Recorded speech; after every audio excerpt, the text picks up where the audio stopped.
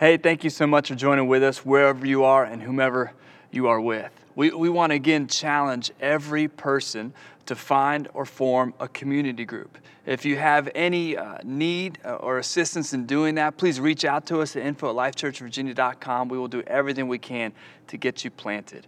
We're not only investing in community groups now because we're in the shadow of a pandemic, but also because of the prosperity it produces in our souls.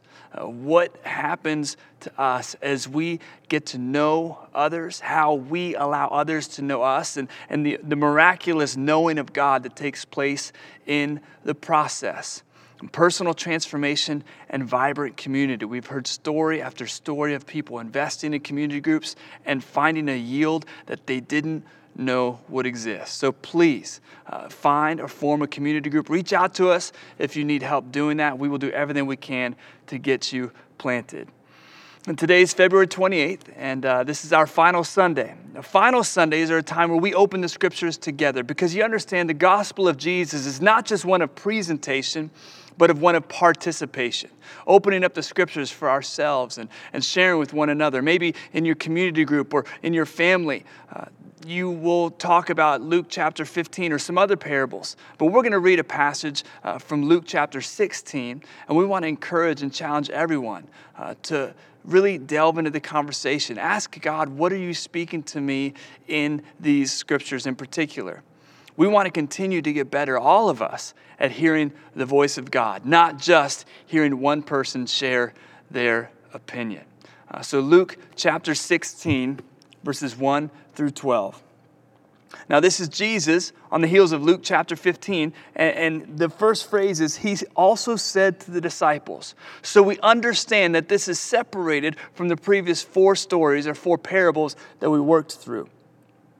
He also said to the disciples, there was a rich man who had a manager, and charges were brought to him that this man was wasting his possessions. And he called him and said to him, what is this that I hear about you? Turn in the account of your management, for you can no longer be a manager. And the manager said to himself, what shall I do since my master has taken the management away from me? I'm not strong enough to dig, and I'm ashamed to beg. I've decided what to do, so that when I'm removed from management, people may receive me into their houses. So, summoning his master's debtors one by one, he said to the first, how much do you owe my master? And he said, 100 measures of oil. He said to him, take your bill, sit down quickly, write 50. Then he said to another, and how much do you owe? He said, 100 measures of wheat. He said to him, take your bill and write 80. The master commended the dishonest manager for his shrewdness. For the sons of this world are more shrewd in dealing with their own generation than the sons of light. And I tell you, make friends for yourselves by means of unrighteous wealth, so that when it fails, they may receive you into the eternal dwellings. Verse 10. One who's faithful in a very little is also faithful in much. And one who's dishonest in a very little is also dishonest in much. If then you have not been faithful in the unrighteous wealth, who will entrust you to the true riches? And if you have not been faithful in that which is another's, who will give you that which is your own? Verse 13.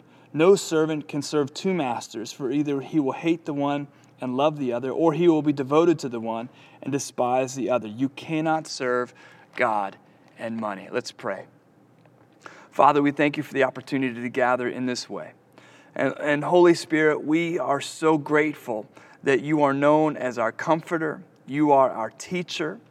And so lead us and guide us into all truth, which is the promise of heaven over the scriptures for the Holy Spirit in our hearts and minds as we gather on this final Sunday in February.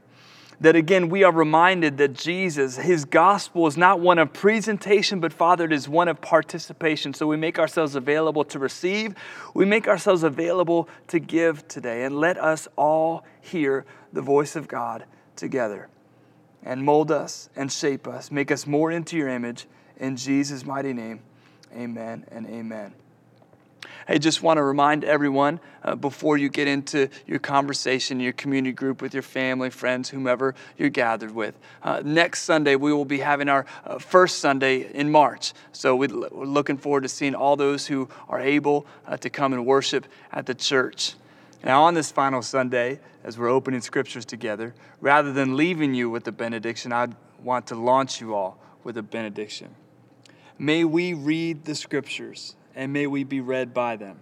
May we listen and be led by the voice of love and live according to that magnificent mercy and generous grace so freely given to everyone. And may we remember that with Jesus, it only gets better.